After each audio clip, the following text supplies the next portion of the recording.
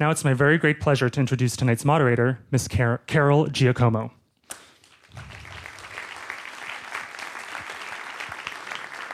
Carol Giacomo is a member of the New York Times editorial board, where she writes about foreign policy, national security, and the impact of America's declining international leadership.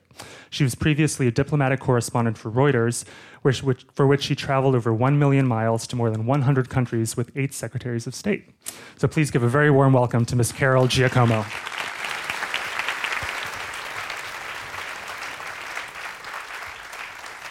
So thanks, everybody, for being here, and to Zócalo and to UCLA for hosting this event.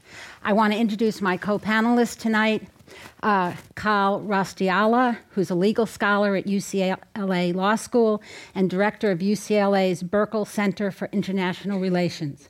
His writing has appeared in the New York Times, the Financial Times, and the Wall Street Journal, among other leading newspapers.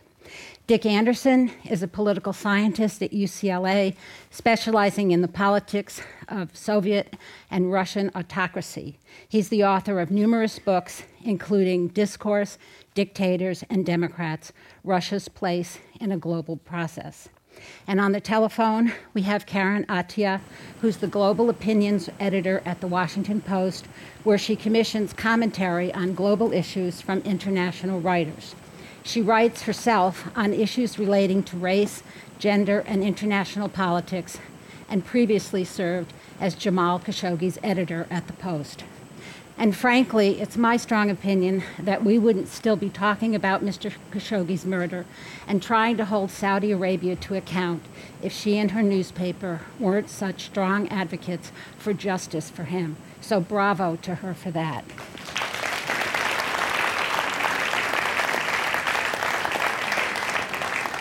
So Karen, just to start, could you tell us about how you learned about Mr. Khashoggi's death and how the Post mobilized its response?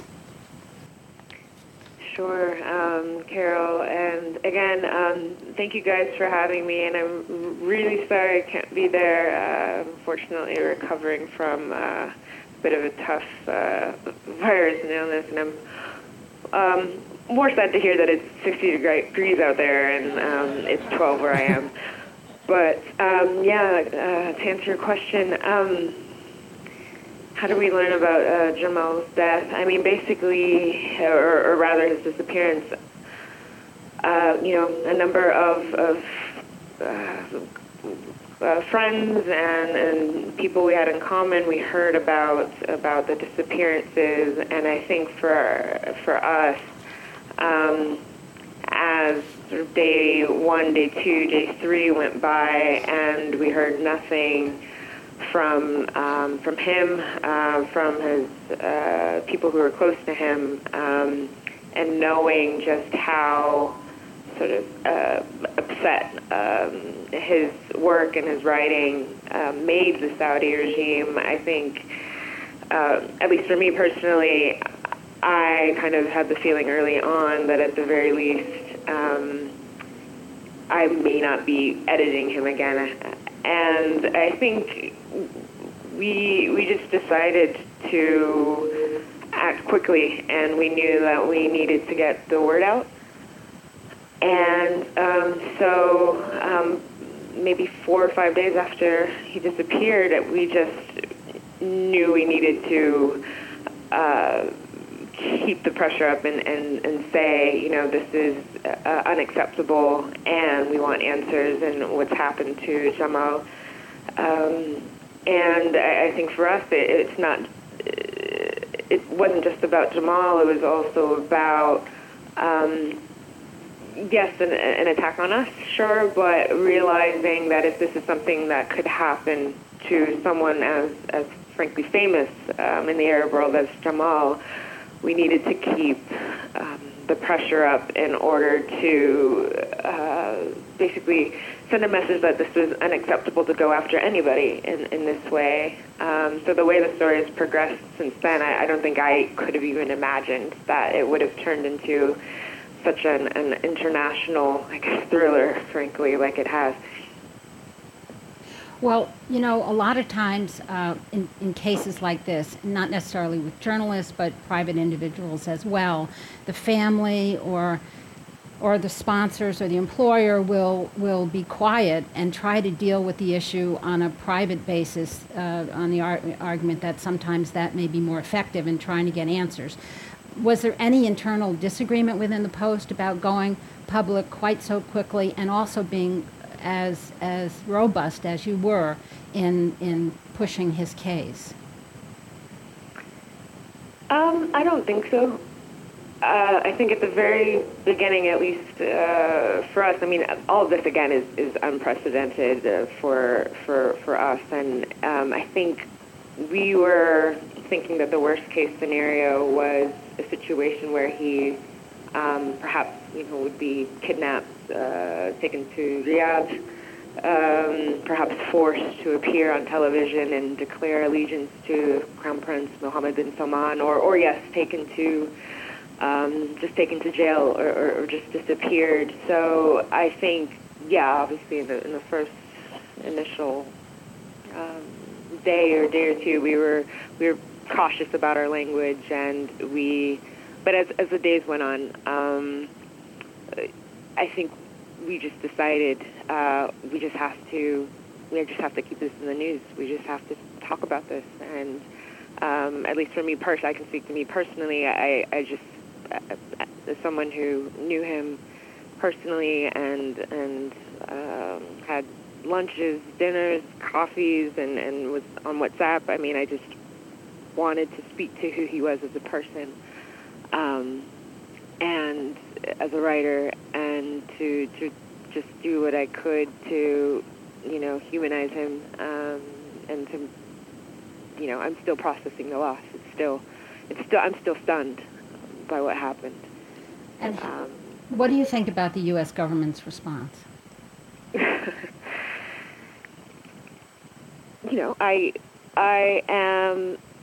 Let me start with the positive. I am heartened by, the Congress. I'm heartened, or was heartened by, the CIA determining that Saudi Crown Prince Mohammed bin Salman had ordered the killing, and I was heartened by very strong words coming from both sides of Congress about the need to hold Saudi Arabia accountable. I was obviously very disappointed and upset and frankly scared at the reaction from Trump and from the White House, basically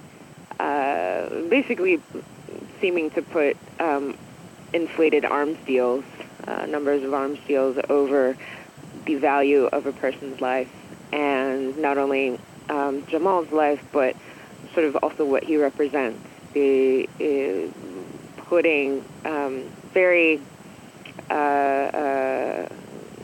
narrow interests and short-sighted interests over people's lives, not just journalists' lives, but over people's lives, and that sent a very chilling message, not just to journalists, but to really anybody who finds themselves under the feet of autocrats around the world. And I felt it was a very low point for not only for the Trump administration, but for America, for Americans. I think these are not our values. Secretary of State Pompeo keeps saying that he's pushing for answers with the Saudis, and I'm wondering, how much contact do you have with the State Department, and do you find his comments credible? So, I would, at the very least, we aren't privy to details about what exactly sort of these discussions and pushing for answers are. I will say what I have been saying, particularly on Twitter. I think that every interaction with not only Crown Prince Mohammed bin Salman, but any of the sort of top members of the Saudi regime, we should continue to ask where Jamal's body is. and to not only that, but to continue to press and ask. They claim that they have 5 individuals connected to the crime who they refuse to release their names and to release their charges. That is not a sign of a credible investigation at all. It makes a laughingstock out of any sort of appearance of a process of justice. So the idea that Pompeo, or the fact, to me personally, that Pompeo has not been more robust about what exactly these discussions are, just leaves too much room, I think, for deniability and for really just obscuring and putting smoke into what exactly we, as a very important partner to Saudi Arabia, what exactly we are doing to use our leverage and our power to make sure that there's accountability and that this never happens again. The UN, a UN envoy, recently went to the region and started to investigate this. Do you see any real possibility that effort could have some positive effect? I think, from the very beginning, or almost, I will say, let's just say from early on, the Post, we've called for a credible, independent international investigation. And what is troubling already, and what is happening with the UN reporters' attempts to get justice, is that she's not being, apparently I'm understanding she's not being allowed access to the consulate in Istanbul in order to even begin this. So it is a good step. It is a very necessary step, but I think I'm not naive that there will be significant obstacles thrown in her way in order to carry out her job and her work. And it's unfortunate that the United Nations, Antonio Guterres, has not been stronger on this. And sort of knowing how Saudi Arabia also uses its weight and its leverage at the UN in order to pull favor or pull away funding when it feels that it's not getting what it wants.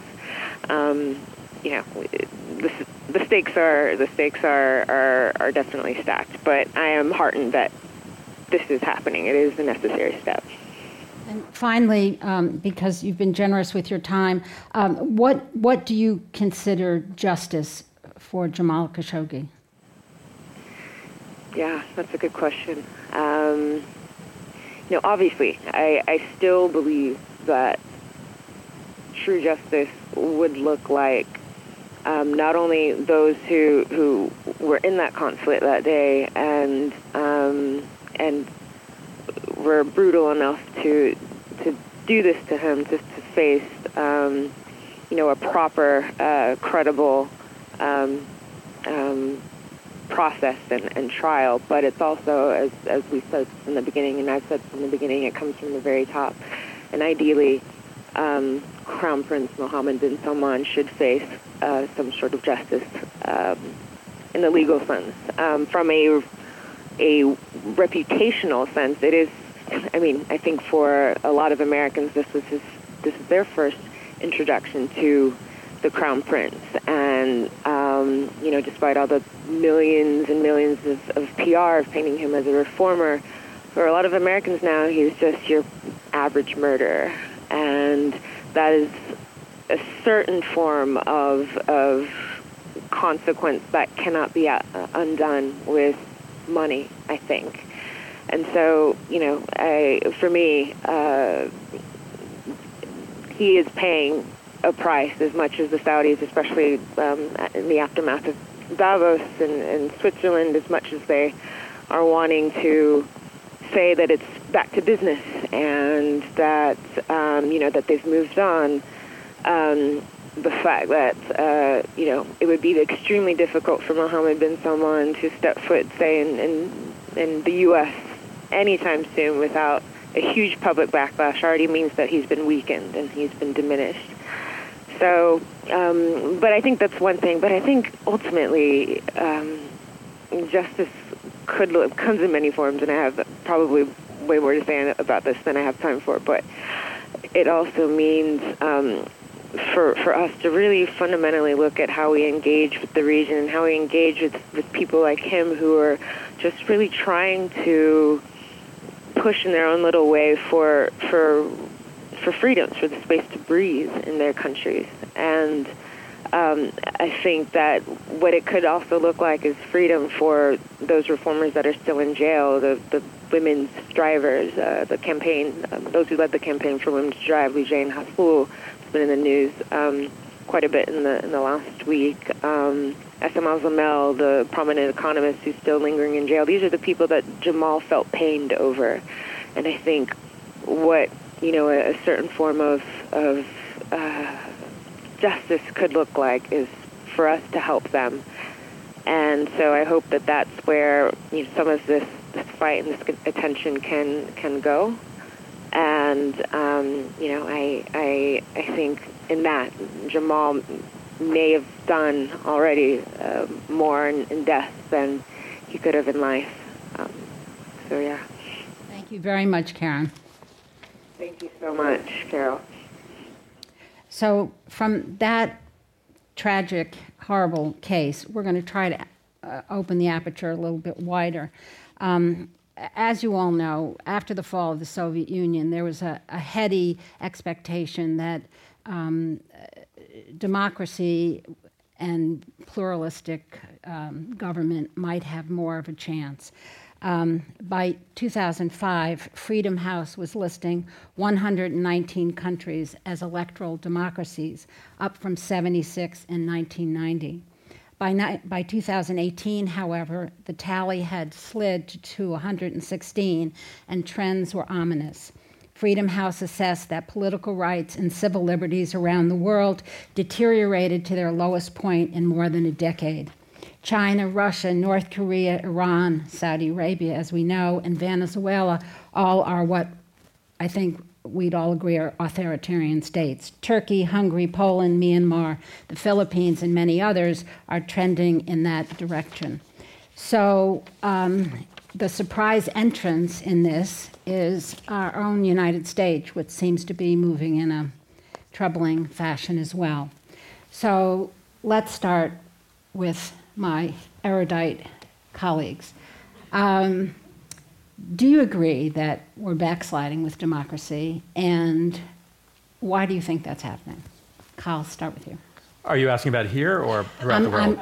I'm asking the bigger question, and then we're going to move very quickly to our own situation. Okay. The bigger question, yeah, I do agree. I think the evidence is pretty strong. You listed a bunch of examples of places that have gotten worse. Hungary would be a poster child for that, a place that had obviously limited experience with democracy in the 20th century, hardly at all, a little bit in the 21st century, and now quickly becoming very illiberal, if not authoritarian. And I think there are many other examples. So yes, I agree. Yeah. I have extreme doubts. I don't want to make a statement about what the world's trend in democracy is, but to start with Freedom House, my colleague Barbara Geddes is a leading expert on these things, and she's written a paper that you could look at summarizing people's view of Freedom House. We can tell Denmark apart from North Korea real reliably, right? Freedom House basically had Russia, shortly after Putin took over, ranked the same as the Democratic Republic of Congo, which was then engaged in an outright civil war. Well, that's not right. My basic view of democracy is, look, if you let Texans vote and you have a Senate, then they're going to elect Ted Cruz and John Cornyn. Nothing good can come of that. Now, it may not be a problem for your democracy if they're the only state that votes that way, but when the whole Midwest and the whole South vote that way, it's a problem. If you hold elections in Russia, they're going to elect Vladimir Putin. If you hold elections in Hungary, they're going to elect Viktor Orban. And there are good reasons why Vladimir Putin is in office. His approval rating in 2000 when he started was 60%. Now it's about 70%. It peaks every so often around 90%, such as when he took control of Crimea. The Russians like him, and there are good reasons. The thing that you've got to understand about Russia is that in 1991, they lost half their population and a third of their territory. It's as if we lost the whole East Coast, and Carol was from a foreign country. We'd lost the Liberty Bell, which the Russians lost the equivalent when they lost Kiev. That kind of trauma has to be dealt with, and people feel the need for somebody to stand up for them, and Putin's done it. So my view is Russia's actually a democracy.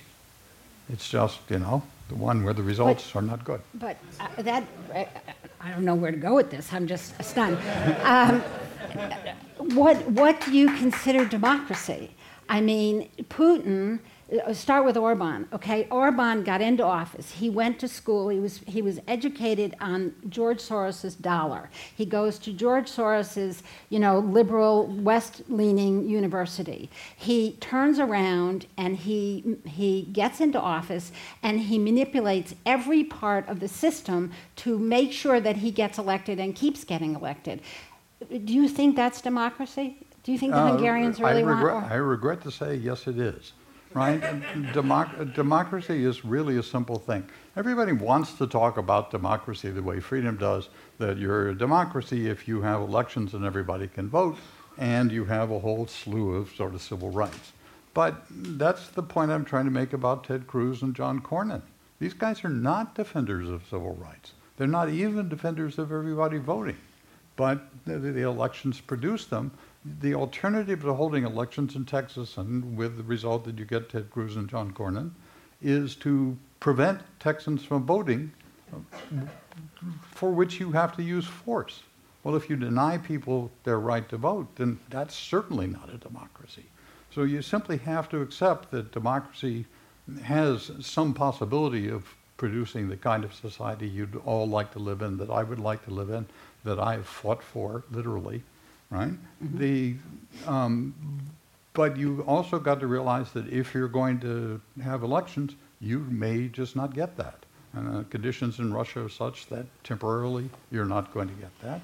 Kyle. Conditions in Hungary are such. What do you think? I'll just make 2 points about that. One, I think you have to distinguish between democracy in the sense of people voting in the way that you just described, and liberal democracy. So liberalism and democracy are not the same thing. You can have illiberal democracies, you can have liberal, et cetera. So a lot of times when we talk about democracy, really what we mean is this a liberal society? Mm-hmm. And so Dick is right to say, yes, you can have a certain amount of voting and maybe end up with a bad outcome. That said, I can't really agree with a lot of what you said, because just to take Hungary as an example, and I know probably most of us don't know a lot about Hungary. I'm not going to claim to know a lot about Hungary. But what I do know is that the regime there now is incredibly controlling of the media to a degree that's really kind of shocking, controls the discourse around political issues throughout the country. And so the idea that there's voting that's meaningful in any way is really hard to sustain. So I think even in examples like that, it's very difficult to say that Hungary today versus Hungary 10 years ago is the same kind of democracy. But if voters want to hear that but they're not kind hearing of anything. discourse, They're not hearing anything. No, they're hearing what they want to hear. They hear from Putin what they want to hear. Well, and that's... But in both I was only cases, speaking of Hungary. In both cases, the systems have been stacked against. They've been manipulated so that the fewest number of people are able to have a say. Do you think the people who voted for Kemp in Georgia wanted him to win? And do you think he could have won without the manipulation of the vote? Voter fraud in Russia is real, right? 3 authors have written this really convincing book. It's the finest study of voter fraud ever done. One of them, by the way, is a mathematician living and working and employed in a state institution in Moscow. Right? So the notion that people aren't free to say what they said by Russian standards is false. Right? Now, the voter fraud makes a big difference when elections are close, like it did in Georgia. But Putin's got a 70% approval rating. Mostly, he also gets a 70% vote. mostly what happens when you've got a 70% approval rating, what's the point of going to the polls? You know he's going to win, right?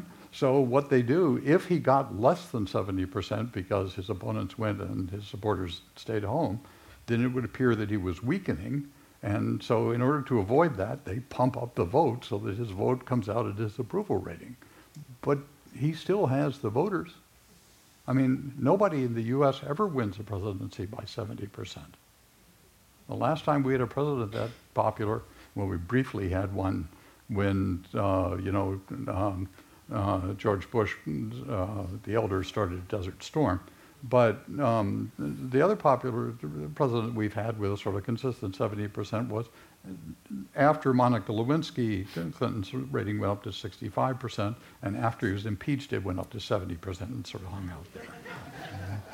All right. So do you think that if we acknowledge that there are more autocrats in the world, do you agree that that's true? Oh no, there aren't any autocrats in the world, right? I mean, look, one of the things we have to do is use words in a meaningful way, right? Autocrat is actually a reference to Peter the Great. And Peter the Great was not satisfied with being the Tsar, so he promoted himself by calling him autocrat, which is a name they drew from the Byzantine state in the sort of before the 15th century, right? Autocrat was a lie. There's a famous historian of the Roman Empire, Mary Beard, who writes a sentence that everybody should think about. And the sentence is, no sole ruler ever really rules alone. Well, if that's true, there's no such thing as a sole ruler. What there is a difference between countries where the support for the rule is composed of a minority, North Korea, right? A few communists, everybody else suffers. And countries where the support for the ruler is composed of some really big proportion of the populace. And, Russia, Hungary, they're in the second category. Can we just call the first category autocrats? Well, if you wanted to, but the thing that would be wrong would be to suggest that the first category has a sole ruler. No sole ruler ever really rules alone. I don't think anyone thinks that. I'm sorry? I don't think anyone thinks that there's a single. Your point's correct, but I think we all know there's multiple people around. The question is how centralized is it? Yeah, how much popular support is there really? Yeah, I'm opposed to centralized leaderships that prevent dissent by force. But the problem is, there's a big difference between preventing almost everyone from dissenting and preventing some people from dissenting. All right, where would you both put Trump in this spectrum? Oh, he's an absolute Democrat. He only just barely won.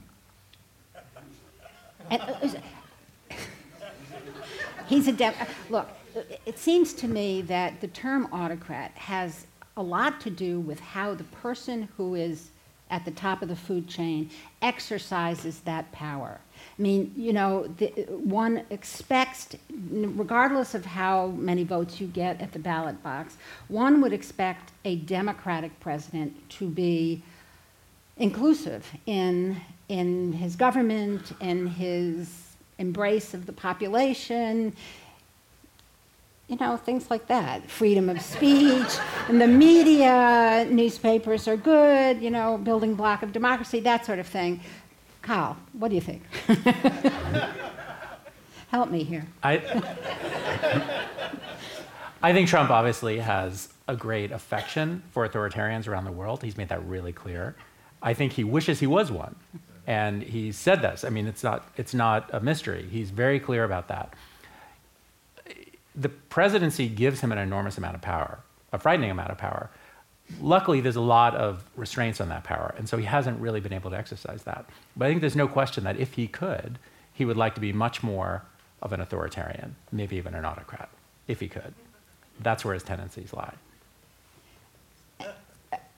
I know you said you think he's a Democrat, but let's probe that a little bit more. Just exactly how does he display traditional democratic sensibilities? Well, if your notion of democratic sensibilities is that, you respect human rights and you are upset if a journalist gets murdered by your ally in Saudi Arabia and things like that, then of course he's not a Democrat, but that's where I started and what I really... See, the problem with defining it that way is you've just introduced a contradiction into your definition of Democrats. The Democrats are people who seek the election by the popular will, but then if the popular will is wrong, then they're not really Democrats. Right? This is my example about Ted Cruz and John Cornyn or Mitch McConnell. Right? All of these guys are Democratic politicians. What respect do they have for human rights, for civil liberties? How interested are they in Jamal Khashoggi, or how interested are they in the world oil price? And that's the problem with democracy that people just don't want to accept. You understand, of everybody up here and probably in the whole room, there's nobody who's a committed opponent of Donald Trump more than me. I mean, you may be as much as me. There's probably a lot of committed opponents of Donald Trump, but no, under no circumstances do I want this man to be president. But, he's simply acting like a president. Now, a few short examples, right? Today I was teaching about Franklin Roosevelt. Well, it used to be U.S. law, democratically arrived at, that if you were receiving state assistance, you were a pauper, and you couldn't vote. So in 1929, suddenly the number of people receiving state assistance greatly increased because of the Depression. So in 1932, Roosevelt, thinking he could pick up their votes, said it's un-American to enforce these pauper laws. They're still on the books, but the people who tried to enforce them just couldn't get it done. I mean, Roosevelt's opponents naturally did try to enforce them. Is that democracy, tossing out the role of law by presidential fiat? Well, it's a Trump kind of behavior, but you would never say Roosevelt wasn't a Democrat. Yeah, but I think it depends on, you don't judge any leader on one incident or one decision. It's a panoply of behavior patterns. And I certainly feel, and I'd be interested in Kal's point of view as well, that there is a convincing litany of decisions and behaviors by our current president that are way out of the norm.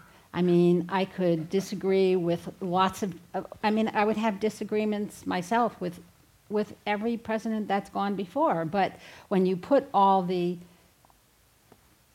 legacy together, none of them is quite as off the charts as this one. Hear, hear. There's no question Let me just say something about the democracy point. I think it's important to remember that when the Constitution was written, the framers were not big fans of democracy. I mean, one of the reasons we have the Electoral College is precisely because they didn't really want a lot of democracy. The Senate was originally just meant to be the state legislatures pick the Senate. We changed that. So there were a bunch of ways in which they never liked democracy either. But we've evolved. We've evolved. We've evolved in a lot of ways. I mean, the vote was, we could go on and on about all the ways in which we had to this is again the point about, are we a liberal society or democratic society? Right. They didn't really like democracy. They weren't that high on liberalism either. Eventually we kind of, I think, have improved. Right. When it comes to Trump, you're right, he's done a lot of things that are out of the norm. A lot of those things, unfortunately, are not necessarily against the law. They're just things that he's done, just norms we had about behavior. Like when you made a decision that had major implications, you actually consulted with the staff around you. Like, this is a basic idea. He's thrown that out the window. Mm-hmm. So he's made major foreign policy decisions, major domestic decisions, and he just tweeted them out. Right. No one even knows until he does that. So those things are very out of the ordinary. Right. And again, they're I don't want to debate the semantics of autocracy, but when one person is making the decision by tweet, then it's much closer to what I would consider an autocratic or authoritarian tendency than when you're doing it in consultation with both your aides, your assistants, Congress, et cetera, et cetera. Or what about the way he treats different, he denigrates his own intelligence community. He did it today. Yeah, he did it today. He is trying to undermine a free press in every way he possibly can. It's just, He can do all those things. Yes, It's just yes, we he don't. can. There's no precedent for a president coming out and saying, actually, the CIA is naive. Right. That would never happened before. But he said that today. Right. Well, tell me this. I mean, to the extent that we do see more authoritarian leaders around the world, does Trump contribute to that? No. Okay, why not? Yes. Because Trump has no influence on what happens in other countries, and actually surprisingly little on what happens in ours. Remember, the question is, do you have a small group? And by the way, by a small group, I don't mean 9 or 10 people. They've got 9 or 10 people plus their enforcers. And that's always a fairly big group. 6% in the Soviet Union, 1% in ancient Egypt. I mean, it's a big-ish group. Or do you have a really big group like everybody can chime in? And so that's what we want to talk about. Okay, the real question is, how do those groups form? And the thing that makes autocracy work is the failure of this population that vastly outnumbers the supporters of the autocracy, the failure of that group to organize itself and overthrow the autocracy. And what that turns out to depend on, this is my book, Russia in a Global Process. Plug. I'm sorry, just real briefly. What that depends on is whether you got one language or two. I mean, in a simple way, right? So there's something the population speaks, which may be lots of things, and there's something separate that this small group speaks. And Trump is the perfect example of having plain English as his only language, right? He has a 4th grade vocabulary, which is the vocabulary all of us use to talk to each other most of the time. And so for autocracy to happen, you've got to have this group organized by their own separate jargon. And he doesn't affect whether a separate jargon prevails in Burma or, Central African Republic or what have you. And that's all a policy issue. But Kal, does the president have a responsibility to show leadership, not just to the country, but to the world? I mean, we do have a tradition of that. We definitely do, and I think for sure American presidents have a lot of influence. They can't shape languages. They don't decide cultures. They can't even really change some of the major things about even a small country. Mm-hmm. But without question, the United States, the power of the president to use the military force in the United States, the economic role that we can play, our sanctioning powers. Look at what's happening in Venezuela right now as an example. We have a long history of, for good and ill, shaping the leadership of countries around the world, shaping their politics. We've done that forever, or not, at least for a century, if not more. And so certainly presidents do that. They should do that well, and they should do it in a way that works for the good of the world as well as the United States. But they do it. So I think Trump is certainly doing that. He's trying to do it right now. So to answer your question, is he doing that? Should he be doing it? He's doing it, and he's trying to do it. I think he's probably enabling autocrats and authoritarian regimes around the world, even just through his rhetoric, just the way in which he talks so favorably about any number of different, Turkey, Hungary, China even. So I think he's certainly promoting that. But then there's many other more concrete ways in which he does. Do you think, though, that other leaders, other democracies, have any responsibility or role to play in the fact that we see? I mean, look, Xi Jinping is. I was in Beijing not too long ago, and he gave a big speech sort of gloating about his own system and how it's getting things done and how much better it is than American democracy. And this seems to be a theme that is gaining some traction in some countries around the world, some in Asia, some in Africa for sure. So, I mean, do you see that as having an effect on sort of the greater universe and how political systems and leaders will lead, or not? Very little. Really? What democracy does have an effect, on whether you have democracy elsewhere, right? And democracy doesn't even start until 1915. The first country where everybody can vote and all the leaders are elected is Norway in 1915. At the time, American women couldn't vote. So if you don't think Carol should be a member of this panel, then America was a democracy before 1919, right? And I won't accept that. From that tiny beginning in this obscure little fringe country way up north on the edge of Eurasia, democracy is spread really widely. What drove the spread of it, well, never mind, that's a long discussion. But the point is, what drove the spread of it was something that people were under no control, and the people who spread it did not want to establish democracies, and it happened to them as a result of what they doing without them having any idea. And so the notion that this is a policy consequence, Cal did mention one thing I want to mention very briefly. Right after the Arab Spring, when we were all hoping for democracy in Egypt, by the way, the linguistic conditions were totally wrong. And so they actually held an election and they got an elected government. What was the first thing we did? We supported a military overthrow and we continued to bankroll a really vicious dictatorship. This was Obama's doing. Now, I'm a big supporter of Barack Obama. I think he's the greatest president we've ever had. But Wow. we don't have discretion in these things and we don't have control. And that's the first thing we need to learn. So as we go forward, I mean, are there things that the United States can do to encourage democracy? I mean, this institution is a center for the preservation of democracy. We have, the National Democratic Institute, the International Republican Institute. We have a lot of NGOs who are working on the ground in lots of countries trying to encourage democratic processes. Is that all for nothing? Well, it's not all for nothing, but the first thing to do is to change the name of this organization. Right, we don't want the preservation of democracy, we want its transformation.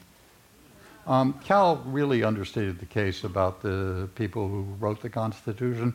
The first Attorney General of the United States, once it founded, said at the Constitutional Convention, every man here thinks that our problem is too much democracy, right? And democracy got this English opponent of the American Revolution said, why is it that the loudest yelps for liberty should be heard among the drivers of Negroes? Well, Jefferson, Madison, Washington, Patrick Henry, all drivers of Negroes. And there is this relationship between race and what's called democracy that's inherent in its formation everywhere it developed in Europe. And Norway avoided it because they didn't have people of any other race, but they were copycats, which is why they broke through first. And we have to start by confronting problems of race in our own country, which we have left and allowed to fester the entire time we've been a country. And once we do that, then we'll have a model for the world that might mean something for the future of democracy. If we don't do that, I have a lot of fear. Well, the question is, can we wait that long for us to be perfect? And so, Kal, are there things we can do? Can the United States... To promote democracy. To promote democracy? Should it be promoting democracy? Do we have to just sort of fix ourselves first? I mean, I think you pointed to a bunch of ways in which we have a long history of promoting democracy. The Bush administration, George W. made democracy promotion a big part of his agenda, goes even further back. I don't think we've been incredibly successful when we try to do it in a very overt way. I actually think, I'm not sure I can really back this up with evidence, but I guess my instinct is I think our example has often been a more powerful force for democracy promotion than our actual policy efforts, which often end up working at cross purposes or somehow don't take root. But all of that said, yeah, I think people look to Xi Jinping, they look to China, they look to the United States, they look to powerful countries, and they model themselves to some degree on that. Whether that changes the underlying circumstances, I don't believe, but it doesn't mean they don't try. So I do think we can do those things, and I think we can attempt to. We just have to be a little bit sober about the ability to do it. And I think the Bush administration showed it doesn't go the way you want, usually. Right. I mean, we invaded Iraq in part. We were going to be created as liberators. A lot of things were going to happen that didn't happen. So I think that's a cautionary tale, and there are many like that. Do you know why the invasion of Iraq was called Operation Iraqi Freedom? Because it was originally called Operation Iraqi Liberation, and then they started asking themselves about the acronym.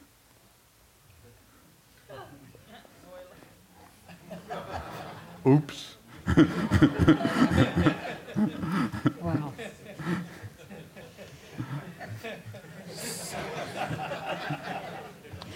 So let's go back to American democracy a little bit. And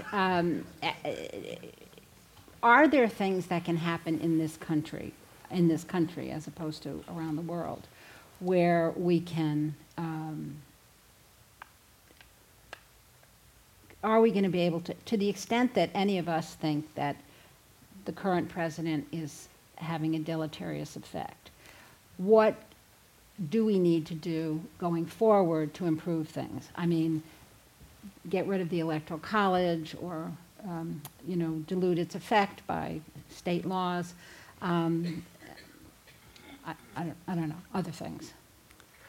I mean, obviously, voter suppression and voting rights are incredibly important. I think we're rolling that back in ways that are really troubling. Mm-hmm. So I think just at even if we take the most basic level of democracy and forget about the issues around, are we a liberal democracy or what sort we are, the ability of people to vote and have their voices heard is not, it's not perfect, it's not even very good in a lot of places. So we need to work on that. I think that's first and foremost. And then there are many other things we could do about the role of money in politics. These are not easy to fix, these are getting harder, but that would make a difference. Voter education, civics, basic civics education. I mean, I think when we look at issues around the problems with, I mean, there's many studies that have come out about why is it that people were so easily swayed by clearly ridiculous stories. Mm-hmm. And, there was just a piece in the Times this week about exactly that. Basically, and the upshot was the people who were swayed really don't have critical thinking facilities. And you can't necessarily teach that very easily, but you can try. And so I think having a more engaged, more educated public obviously would help. Dick, what do you think? Well, you said we have to address the race problem. The function, we have to face two things, which we are sort of facing a little bit. One of them is the race problem, the other one is the gender problem. And, all of us, there are all these people here, right? All of us need to make a commitment that we're going to confront those problems in ourselves. There was a great thing in the New York Times by this black writer who says, look, white people need to have a confessional attitude toward race. People are not racists, right? We have a racist discourse. We distinguish between white and black, and the blacks are in the minority, so that distinction causes them to get shafted. And we have to look at ourselves and say, I'm going to reject this racist discourse. I'm going to support candidates who do. I'm going to work. I'm going to go ahead and put the effort in. We have a massive majority against the Republicans who elected Donald Trump. And instead of exercising that massive majority, we've failed. Now, can the Democratic Party, the famous remark of, I'm sorry, I'm blanking on his name at the moment, but the famous remark by the humorist, I'm not a member of any organized political party, I'm a Democrat. Unfortunately, that remains true. And we need to ask the Democratic Party to get its act in gear and confront these issues, win majorities, turn this country into a transformed democracy, not a preserved one. Well, now it's your turn to ask questions. Hi, I'm Dave Gutman from Pasadena. And to Professor Anderson's point, the Japanese Americans under Roosevelt were sent away to internment camps, and it was a democratically decided position. I believe that the founders, going to your other point, were afraid of mob rule. And as we get more democratic and get more people involved, how do we fight that tendency towards mob rule? The wolves would always choose to eat the sheep, even though the sheep have their rights too. If you have an inclusive definition of rule. I mean, the thing about the Japanese in World War II is that the U.S. at that point wasn't a democracy. I mean, there were enormous numbers of people who weren't allowed to vote, among them Asians in California. And so since Japanese weren't voters, you could do to them whatever you wanted to. If you let everybody vote and the white majority agrees not to be racist, then you solve all of those problems instantly. I mean, one of the interesting things about the United States, I was just talking to my class today, and this one Chinese American kid says, yeah, that's still true. The United States believed that every Asian was a Chinese. Right? So Japanese, Koreans, Vietnamese, whoever was here in the U.S. was considered a Chinese, and they came under this blanket exclusion act in California against Chinese, where they all lived, or almost all of them lived, and so they had no voting impact. The problem solves itself, but you have to realize that in democracy you're always taking a risk, and right now we're going through the risk period. Doesn't mean it's not a democracy, it means it is. Hi, my name is Eric Nissen. Thanks for the discussion. With a democracy such as our country that's been involved in a lot of coups d'etats and overthrows of governments, all the way from Mohamed Mossadegh in '53, Salvador Allende, and for continuing years all along, is it our place as a democratic nation to be telling other nations what they can be doing with or without their own leaders and with their own policies, when it means that we're taking our own financial gains and other gains like control and things like that, when we have, a couple hundred bases all over the country and we're implementing our own values onto other countries? I guess I would say, I don't know if it's our place, but I think those things that you described are true for sure. They happened in the past, and many of them, I think, were sad chapters in our history. All that said, here and now, should we have a voice? Should we encourage, like, let's say what's happening in Venezuela right now? Should the United States simply stay out altogether, or should we be encouraging, let's say, more democratic forces? I think in general, we have a really powerful voice, and if you've been around the world, people really pay attention to what the United States does, sometimes for good, sometimes for ill. So I think we should be utilizing that voice. That's very different than actually overthrowing dictators or democratically elected officials like Allende. So that's a totally different thing. But if you're talking about should we be speaking to it, yeah, I think we should. And in answer to your point, if we'd predicted Allende instead of intruding Pinochet, wouldn't you favor that? Of course, now there is the question. I mean, I think George W. Bush did want to institute democracy in Iraq. The trouble is it's impossible. And the second problem is, can the United States bureaucracy actually accomplish something like that? One real quick story, if I may, or maybe not. I think they want to try to get to as many questions as possible. Yeah. Hello, my name is Dante Ivory. As we approach the 2020 election, what is your opinion on candidate Kamala Harris? I think Kamala Harris is great. I think there's a lot of positive things about her.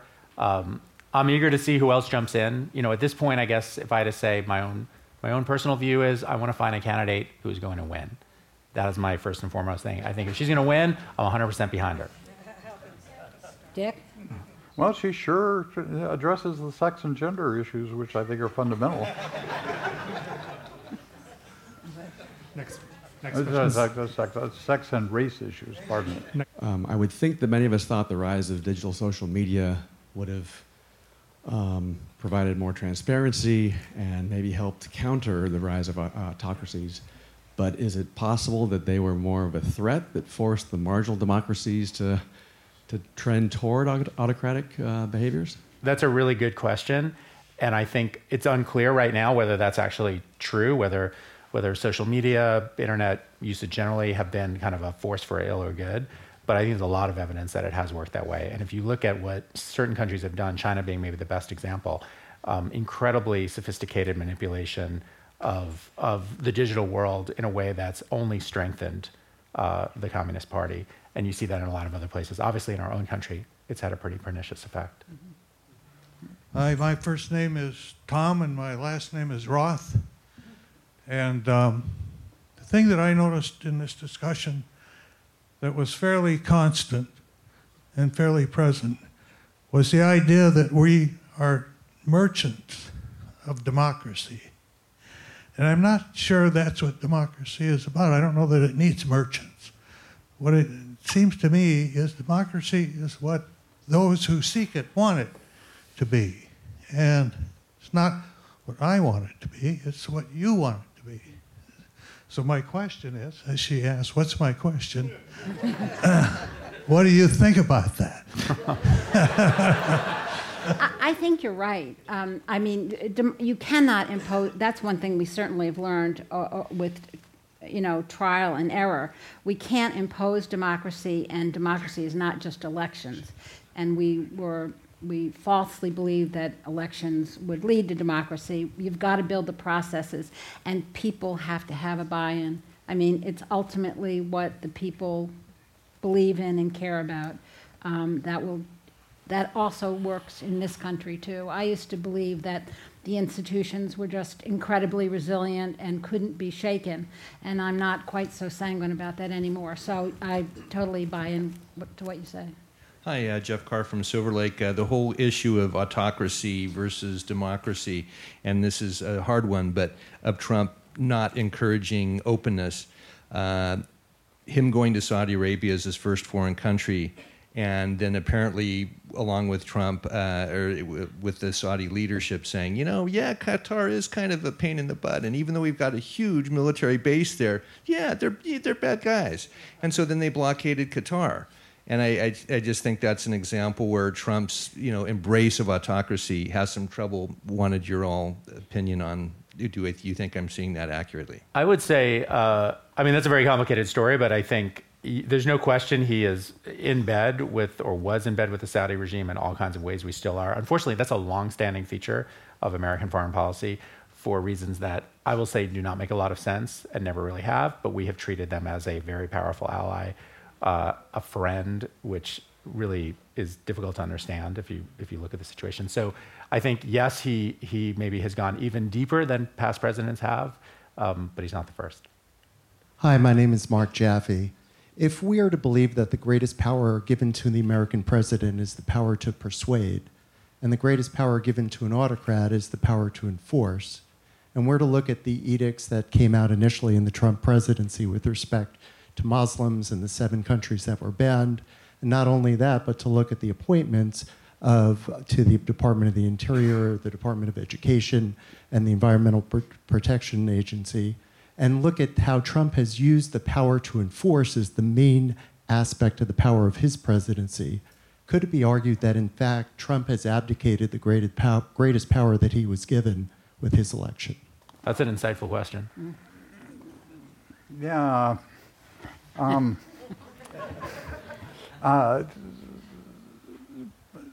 David Hume pointed out about the Mamluks in Egypt that since force was always on the side of the people living under rule, that rule itself had always to be based on opinion.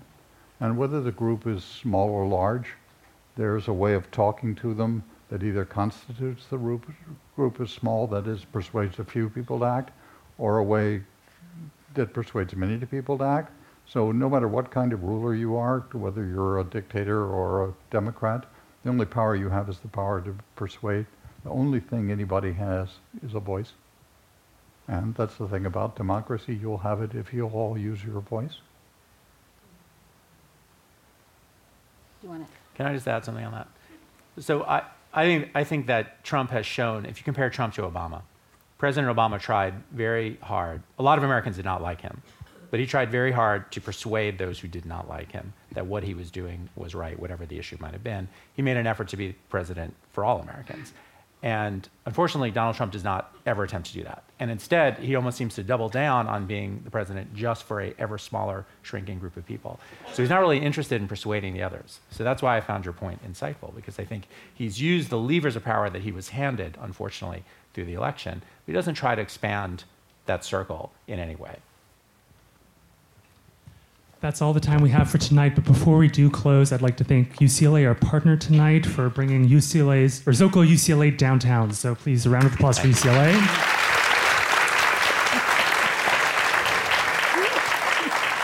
Also, thank all of you for joining us. If you didn't have a chance to ask a question, not to worry. All of our featured guests will be at the reception just outside right after this. So please come grab a drink with us and continue the conversation. Finally, a big round of applause for our fabulous panelists tonight. Thank you so much.